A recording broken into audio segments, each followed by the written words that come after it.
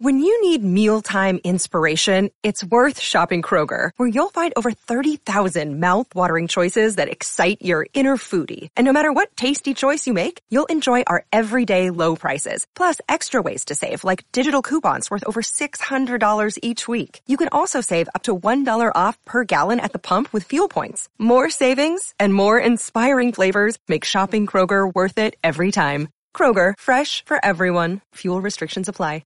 Another day is here, and you're ready for it. What to wear? Check. Breakfast, lunch, and dinner? Check. Planning for what's next and how to save for it? That's where Bank of America can help. For your financial to-dos, Bank of America has experts ready to help get you closer to your goals. Get started at one of our local financial centers or 24/7 in our mobile banking app. Find a location near you at bankofamerica.com/talktous. What would you like the power to do? Mobile banking requires downloading the app and is only available for select devices. Message and data rates may apply. Bank of America N.A., member FDIC. TCL is a proud sponsor of the 1500 ESPN studios. TCL, America's fastest growing TV brand. For those who simply can't get enough talk about the Vikings, we present Bonus Chatter. Bonus chatter about your favorite team that's unscripted, unfiltered, and uninterrupted. This is another edition of 1500 ESPN's Purple Podcast. Go get that first down and get a touchdown, rock 'em. So welcome to another episode of the Purple Podcast. Matthew Collar along with Pro Football Focus analyst Eric Eager. Eric, how are you? I'm doing well, man. How about you? Do you have like more titles than that? Are you analyst? Are you like math freak boy, Dr. Eager? Do you still get to go by doctor now that you're not a professor anymore? I mean, I still am a doctor technically, but I don't use it. I think the role is called senior data scientist or something funny like that. But wow. I never made the students call me Dr. Eager anyway, so I just don't go by it very much. Well, all right. Senior data scientist then is going to get super data scientist on you on this podcast. So turn it off now. I'm just kidding. Well, look, we've got a lot to dive into with the Vikings and the Packers and the starts of the season. It's crazy already 2 weeks in. The NFL, if you go around, Ryan Fitzpatrick is having one of those classic Ryan Fitzpatrick bounce backs, and the Arizona Cardinals are a disaster. The Bills have players retiring at halftime. It's just, we are in full-fledged football, but I think that the Vikings-Packers led the league in crazy for this weekend with a 29-29 tie. Can you just give me your reaction to everything that happened on Sunday before we get into some of these other things? Yeah, well, I think there's two reactions that I had to that game. First, it very much is a game that both teams should have won, right? So Green Bay with an 8-point edge going into the 2-minute warning or whatever should have very much won that game. Obviously, there's that penalty on Clay Matthews, although I have very little sympathy for Clay Matthews given how, his reputation, which I think has been well earned, as well as the fact that the Packers kind of lobbied for that rule to be the way it is to begin with. Right. So I don't really have a ton of sympathy for them. But then, of course, if you're Minnesota and you guys have, talked about this ad nauseum, I'm assuming this week, but in a year where you're a Super Bowl contender and you draft a kicker to replace a relatively solid guy you already had, I also don't have a ton of sympathy for the Vikings either after their kickers missed, it twice in overtime and I think once previously in the game. So it's certainly a game that both teams should have won. Coming out of it though, I think if you're a Vikings fan, you should be very, very, encouraged, right? So you go on the road, and I know Aaron Rodgers is injured, but he's still one of the best quarterbacks in the league. You come out of the home and home with Green Bay with a tie on the road, right? You'd think that they'd be favored going, at home later in the season. We have them with a decided edge in terms of winning the division, something like 60%, after that game. So Minnesota, I think, comes out of it a little bit better, even though they should have won. Yeah. Walking away from Lambeau without a loss when you were down 20-7 to Aaron Rodgers is pretty good. And I think that was the sentiment from the team, is that it didn't feel like a win. It felt like a loss, but still, as we look long term, the Packers are going to have to come to U.S. Bank Stadium, where they haven't won the last 2 years, where Rodgers got hurt, where Rodgers threw the late game interception in the first game at U.S. Bank Stadium, regular season game. So now you feel like you have this advantage going forward. And all of a sudden, something that you and I had talked about throughout the offseason, and this just shows you how much can change in 2 weeks, was the schedule for the Vikings. And now, at least through this section, you get 2 non-losses against teams that you could have lost to that look pretty good. And you start to look forward, and Arizona on paper may have looked like, well, that's not a guaranteed win. And now it looks like they could go 1-15. And Buffalo should be a win that they get the over on this ridiculous Vegas line against the Bills. And all of a sudden, the Patriots don't look quite as strong. And, there are other areas around the league where maybe this schedule isn't going to be as hard as we thought. Especially, the Lions 0-2 as well, and they get smoked in the first week. Yeah, exactly. So we do a thing where we have our power ranking, and every week we update how difficult the schedule is. And the Vikings were very much a top, 8 to 6, I think, in terms of how difficult their schedule was. Take a step back, 2 weeks into the year, now they're 15th. So they have a basically middle of the pack schedule going forward. Detroit is a team that has the 4th toughest schedule. They're already 0-2. New Orleans, a team that they're going to be vying for playoff position, has the most difficult schedule. Tampa Bay, a team that I think now is kind of in the mix. Carolina, the Los Angeles Rams, all of those teams have top 11 schedules. So things after 2 weeks being undefeated, the things I think are turning a little bit nicely for the Vikings. We have them, basically the average, win total for them in our simulation is about 10-5-1. So they're winning, as I said, winning the division pretty easily. And I think that's because the first 2 weeks they not only they graded better than Green Bay the other day, but they've not only looked good, but, some of the things that we had questions about, namely Kirk Cousins, have at least come up so far, pretty good on their end. Let's talk about Kirk in his first 2 performances. They're going to be microanalyzed every single week. That's what happens when you make $84 million.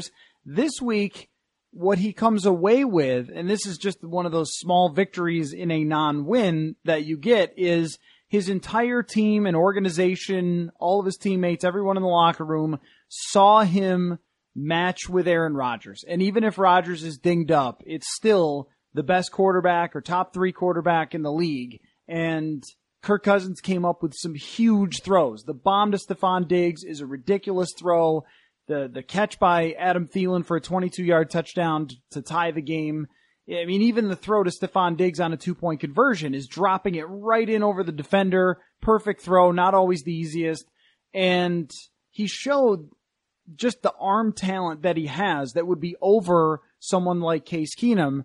Though over these first 2 weeks, if we're really diving in, there were times, Eric, where I felt like, boy, he kind of dodged some bullets there. And maybe that's just going to happen again, like it did last year to Case Keenum. But in week 1, there's a near pick 6 by the 49ers. It's dropped. In week 2, there's the interception that he throws to Jair Alexander that is brought back by a terrible penalty call that has everyone outraged. So in a way, he's been fantastic, and you couldn't have asked for anything more, but there have also been these little moments where he kind of got away with it. Yeah, absolutely right. And we forget, so San Francisco, I think we all had that left with that bad taste in our mouth over some of the Jaquiski Tartt near interception touchdown and some of the decisions he made, the one to run and do a headstand before being tackled before the first down marker. I called it the neck dive. It was like a neck dive. Yeah. Neck first. Yeah. And we sort of forget that his touchdown throw to Diggs was a brilliant throw. His touchdown throw to Rudolph was a brilliant throw in week 1. And, this game, he started out slow, right? They got behind to a Green Bay team. I think most people predicted them to beat because of Rodgers. Didn't play well, turned the ball over a few times. Not all of them are his fault, certainly. And then he ends the game with a bunch of brilliant throws, and we remember that, right? So what's really interesting, I think, when you look at quarterback plays, to look at the whole body of work, because you're going to get, and they don't happen on, off. Often it's streaky, right? And we're often left with our last impression of a guy. And he was great at the end. And what I really like about him so far this season is, as he has always been, he's been very good when clean. He has 112.5 passer rating when clean, and a pretty good Pro Football Focus grade in that realm to boot. When pressured, which is where he has struggled in previous years, his passer rating so far is a 97.9 when pressured. Now we know that is one of the more unstable statistics for a quarterback. So maybe his time in Washington, we were seeing the low end of that variance, and early on in Minnesota, we're seeing the high end of that variance. But I can't help but think that having Diggs and Thielen and how brilliant they've been and how much they've, compounded how good they were last year in the first 2 weeks of the season is really helping him. And they are really, despite not really having a running game and despite the offensive line, I think it's extremely shaky still. Cousins, I think, it's delivered more often than not so far. So here's some crazy stats for you. When throwing at Stephon Diggs, Kirk Cousins has a quarterback rating of 142.4, which is not that much higher than it was for Case Keenum last year when throwing at Diggs. And Kyle Rudolph, 141, and Adam Thielen, 114. Now, we talked about how these weapons compare to what he had in 2016 with Deshaun Jackson, who's still out there killing it, and Pierre Garçon, who's still a very good player, and Jordan Reed. This, to me, I think compares to that 2016 team, and if things continue to go the way that they are going, maybe they pick up the run game a bit when Pat Elflein comes back. That's the type of performance that we should expect from Kirk Cousins. That was his best year, and looks to me like he can do that again as long as he still has these guys in the lineup. But if either Thielen or Diggs were to go down, they would be in major trouble. Yeah, and they're having I think a big difficulty here running the football, right? So they have, 50 rush attempts so far this season. They have 38 yards before contact. So, they're on average getting hit, less than a yard in front of the line of scrimmage. So, that doesn't necessarily bode well for them in carrying leads and that kind of thing with their defense. I think showing some cracks on Sunday, but I do think that, in terms of supporting cast, it's becoming pretty clear that Washington's supporting cast when Cousins was there was very good, as we see Deshaun Jackson tearing up the league again at his age, but also the Diggs and Thielen there. I think when we come out with our wins above replacement by the end of the year, they might both be 1-1 or 1.5 win players, which is phenomenal to have as receiving core. With Laquan Treadwell, there's nothing that I've seen that makes me think they should continue to go back to him. Right now, he's only caught 4 of 9 passes his way. One of them was picked off and was his fault. He's got 4 drops already out of those incompletions. So that means that Kirk Cousins was fairly accurate getting him the ball, and he just dropped it. As we've seen, there was a wrong route in week 1. There was probably another one. I'm not certain about it, but it looked like it in week 2. Should they have kept Kendall Wright? Should they have signed someone else? Because I think sticking with it right now looks like it was not necessarily the right decision. They probably should have kept Jarius Wright. Yes. I think would probably had been the best decision to make there, or to to go all in and develop a young guy as a third receiver. It seemed like there was never really a competition for Treadwell aside from Kendall Wright, and that kind of worked out as expected, I think. So ultimately, I agree with you. I don't necessarily see a light at the end of the tunnel for him.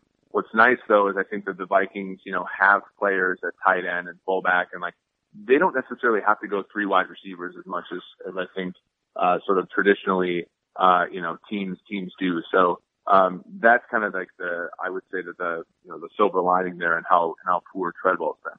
All right, let's look at Tom Johnson. As all listeners to this podcast know, this is a Tom Johnson podcast, so it's nice to see him back. In part, Eric, because we just tried to highlight that he was an underrated part of the number 1 defense in the NFL. He played 68% of snaps, and he's not the best run defender, but that's also not the most valuable thing you could be as a 3 technique. And even if he didn't get huge sack totals, he was consistently pressuring the quarterback. He was almost like a Sheldon Richardson light, and now he gets to join a defensive line where Richardson is dominating and they want to rotate a little bit more. I think it's the perfect thing to do at this point because he also knows the defense and can step right in. Yeah, and when you talked about him, the Oakland A's came into my head. The second Moneyball Oakland A's, where instead of like buying full players, which Sheldon Richardson actually is, right? But instead of buying full players, they would buy, a guy like Brandon Moss, who could only hit against one-handed pitchers, right? Right. And not others. And, Tom Johnson was very much this way. When he was in there as a run defender, he graded about as bad as he could in our grades. But he was one of the most underrated players in the league, rushing the passer from that interior spot. So as a complementary player, as a guy that you're going to lean on only in certain situations, I think this is a brilliant move for the Vikings. And I think it just, again, it compounds the fact that they went out there, and for some reason Seattle wanted to give up on Sheldon Richardson. They went out there and got him. I think he'll be, for the rest of the season, he might be one of the best defensive players, on their team, possibly in the league. And I think Johnson just like complements that in a very, very real way. Isn't Richardson a great example of how sack numbers are not the ones to look at? It's really the pressures, because last year he had a ton of pressures while he was playing with Seattle and looked pretty darn dominant to me, but he wasn't really bringing down the quarterback. And still, he's only got a half sack over the first 2 weeks, but I think he's been arguably the best player on the Minnesota Vikings in the first 2 weeks. Yeah, I mean, that's the thing. And we know that sacks don't predict sacks. Pressures predict pressures, and pressures predict sacks, right? And so that's, I think, one of the values of something like Pro Football Focus, is that we chart these things that are very process, wise, and not necessarily results driven. As you talked about with Cousins, he can still do well when pressured, but over the course of a lot of games and a lot of snaps, you want to pressure the quarterback, and Richardson did that last year for Seattle, and I think that went underappreciated because of the sack numbers, as you said. He might not get a lot of sacks for Minnesota either, and Johnson didn't for the Vikings, but you can tell, in the aggregate, that those guys are having positive influence on the team, and having them both there, I think, just really helps, right? You can tell that they're making somewhat of a commitment to taking some snaps away from guys like Griffin and to some degree Hunter. Now you can take some snaps away from Joseph, some snaps away from Richardson, and almost, obviously they're going to have a drop off there, but it's not going to be substantial having a starting caliber player as Johnson behind those guys.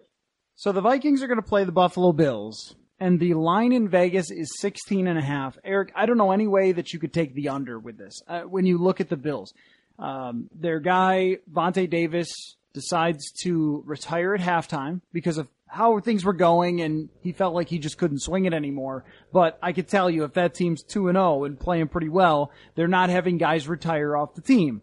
And they bring in Josh Allen after not starting him on a team that's nowhere ready to win. I remember when Brock Osweiler was inexperienced and came into Minnesota and got demolished against a defense that wasn't even as good as this one. This has all the earmarks of 40-0, and usually you wouldn't say that about an NFL game between two NFL teams, but the Bills are in about as disastrous of a situation as you could possibly be, and I don't think the Vikings are playing any games here. Yeah, so the spread for the game, I think, is now 17. And at Pro Football Focus, we have a product called Green Line where we do look at the kind of the spreads and the over-unders.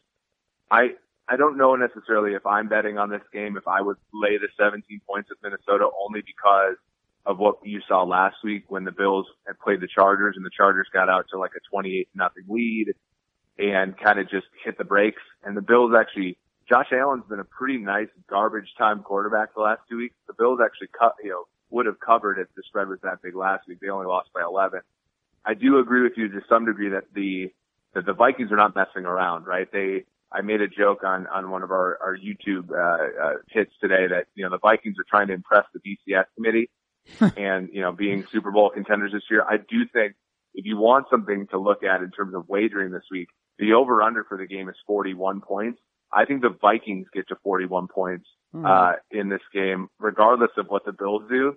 And so I would probably advise you just to simply take the over on the points, because Minnesota has one of the best, obviously, offenses in the league. The Bills, as you said, one of their cornerbacks flat quit during the game last week. So I think both Diggs and Thielen, if the Vikings play all 60 minutes, will, get 100, 150 yards each. And then, as is always the case with, people forget that the Nathan Peterman game, that game totaled something like 45 to 60 points because Peterman was throwing interceptions that got run back for touchdowns. And that's how, you can get overs, with the Vegas total there. So, that's where I'm at. I think we have the score something like Vikings 30, Bills 14, but it's, I think it'd be hard for me to back the Bills at all in a game like this, given what they've done the first 2 weeks and the fact that the Vikings are almost unbeatable at US Bank Stadium.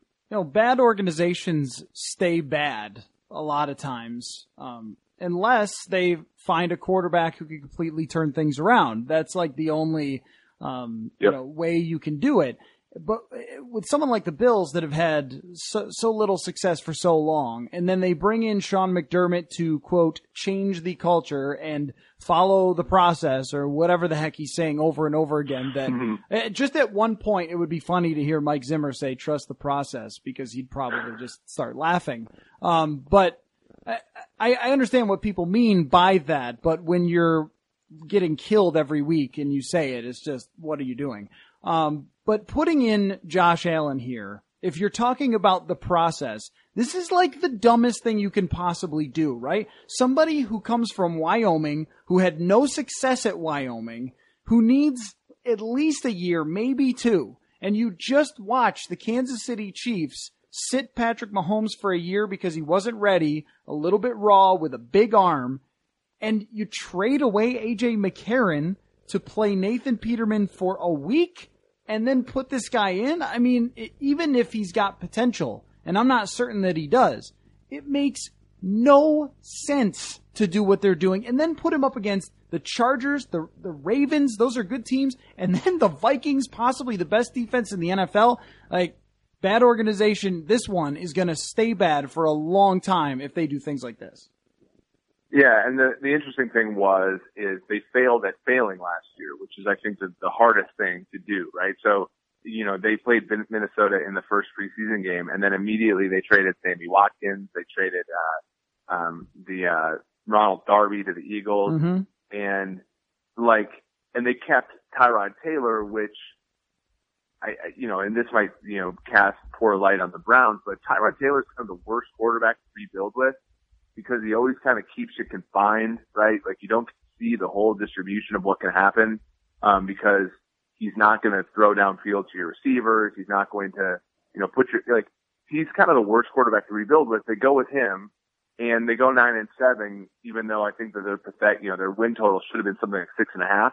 They make the playoffs, and then they got to trade their left tackle to move up in the draft to be able to package picks to get Allen, right? So not only did they spend the draft capital on Allen, they spent 2 picks in the first round basically on Allen, and it's not clear that he's any good to begin with. But be that as it may, they failed at failing last year, and because of it, they had to give up draft capital just to kind of get where they wanted to begin with. So it's been a really weird thing for them, and now with sans an offensive line that gave them at least like a respectable running game last year, sans a defense that, I think surprised people a season ago. It is really a mess here. And if you're McDermott, you really got to wonder if you wasted that first year on being okay. Now people are going to wonder, what the heck's going on with your second? You might not even get to see the light at the end of the tunnel here because of how he's played it. Yeah, they had so much fun celebrating the Cincinnati Bengals, helping them get into the playoffs, only to play one of the worst playoff games I've ever seen against the Jacksonville Jaguars, and then go back to obscurity. And here's what's going to hurt them worse, is that now that they're going to go 0-16 or 1-15, now they're not going to draft a quarterback. They're going to repeat history when they drafted E.J. Manuel and they stuck with him and traded up to get Sammy Watkins instead of taking a number of quarterbacks that were good that year, including Teddy Bridgewater, but also Derek Carr is in that draft. And so they're going to make the same mistake again. They're going to take a pass rusher. They're going to take a defensive lineman, and they're just going to sit on this quarterback who has what? I mean, a 10% chance of being great, considering what he did in college. And then they're just going to put themselves behind again. And it's kind of amazing to me that years and years and years after they were relevant in the 90s, they're still doing the same things that they've done over and over again. They did it during the Lossman era. They bought into Trent Edwards. They bought into Ryan Fitzpatrick, or should I say Conor McGregor now is what he looks like. And now they're going to do the same thing to Josh Allen. So if you're a Vikings fan and you have been frustrated in the past by your quarterback situations or if you thought they overpaid for Kirk Cousins. I mean, yeah, they probably did, but you could feel much more secure than some teams that are in the Bills spot that look like there's just no way out. Yeah, and unfortunately what that makes for Vikings fans, as much as it sucks that the Vikings tied on last Sunday, they played a compelling football game from A to Z, right? And I think if, we're not fans per se, right? So like what we want to see is compelling football. And I look at this game and I'm thinking there are a lot of Vikings games like this last year, maybe against Chicago, against Cincinnati, Baltimore even. This game smells like one of those games. I'm just like, man, pass. I'd rather watch San Francisco, Kansas City, or, like one of those games that's going to be a little bit more compelling because, as you said, the Bills aren't even, representable here. And unfortunately, I wonder because like one of the examples that came through my head when you were talking about them and if they're bad this year, then, what are their options? Carolina drafted Jimmy Clausen in the second round of 2010. Right. They were terrible. And instead of doubling down, they just said, okay, well, what would we do on first principles? So let's draft Cam Newton. And since then, there's a lot of things you can rip them for, but Carolina's been a relevant franchise since. And I wonder if Buffalo has the, cojones to, if they get in that top spot to take a quarterback, again and just make him compete because to me, that's like the only way around it. Their roster is not good. So, I think, but the roster is not going to be enhanced by a Myles Garrett or somebody like that if their quarterback is a disaster. So it's a really interesting time for Buffalo. I'm wondering, sort of what they end up doing with it. Of course, they were the ones that traded the Pat Mahomes pick. Yes. And even my parents living in Western New York have pointed out via the text message that the Kansas City quarterback threw 6 touchdowns and that the Bills could have had him. Just before I let you go, Eric, the biggest thing in 2 weeks that you would not have expected as you did 1,000 simulations in the off season trying to figure out which way this would all go. Yeah, so a lot of the things have worked out the way that I thought, but the one that clearly did not was Tampa Bay being 2-0. I thought that they had almost we gave out survivor picks week 1. I'm like, okay, you probably don't want New Orleans, but I guess, because New Orleans has so much future value. But in one league, I think I took New Orleans, and that was a disaster. So that's one that I did not see coming. On the negative end, I thought that Detroit would be a little bit better than they currently are. I thought, Matt Patricia, I always thought that the Belichick assistance thing was a little bit of a trend and not a real thing, not and thus far through 2 weeks, they have not looked great. I think their offense woke up a little bit, on Sunday in San Francisco, but they're going to be 0-3 after they play New England on Sunday night. And, that's not great, but for Vikings fans, it's a good thing because they've been kind of a thorn in the Vikings side so far.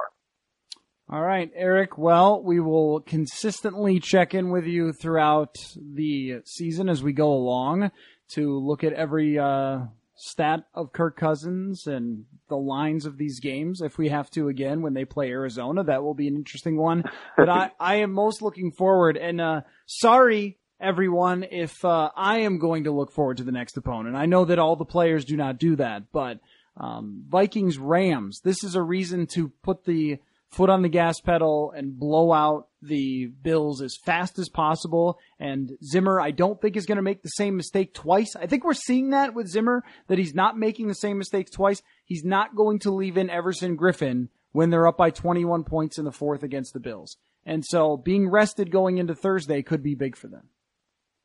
Yeah, and I think that, they've actually handled the Thursday night games far better than some of the teams. They had a pretty good showing, obviously against Arizona when they were injured in 2015, 2016. They played a 13-3 Dallas team really tough. And then last year, I think it was this Thanksgiving, they played on Thursday night, on Thursday, and they actually won outright. We would have that game just if you're looking ahead. The Rams would probably be about 4-point favorites at home against the Vikings. The Rams and the Vikings very similar in our power rankings. So Rams are a very tough team. So yeah, as you said, this weekend might not be very compelling, but next Thursday, looking ahead, is the Rams at home off a Thursday night. A lot of stuff that's going to be tough for Minnesota from the perspective of the spot, but They're not going to come in and they're not 10-point underdogs. They're just about 3 or 4-point underdogs. So that's going to be a really fun game. I think the NFL really lucked out there. All right. Awesome stuff, Eric. We will talk to you again soon. And thank you all for listening, as always, to the Purple Podcast.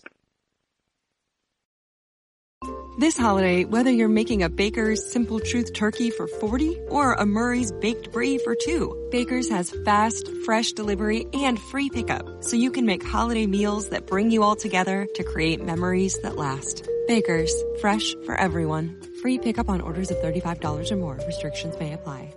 Get more ways to save at the Buy 5 or More Save $1 each sale. Just buy 5 or more participating items and save $1 each with card. Baker's, fresh for everyone.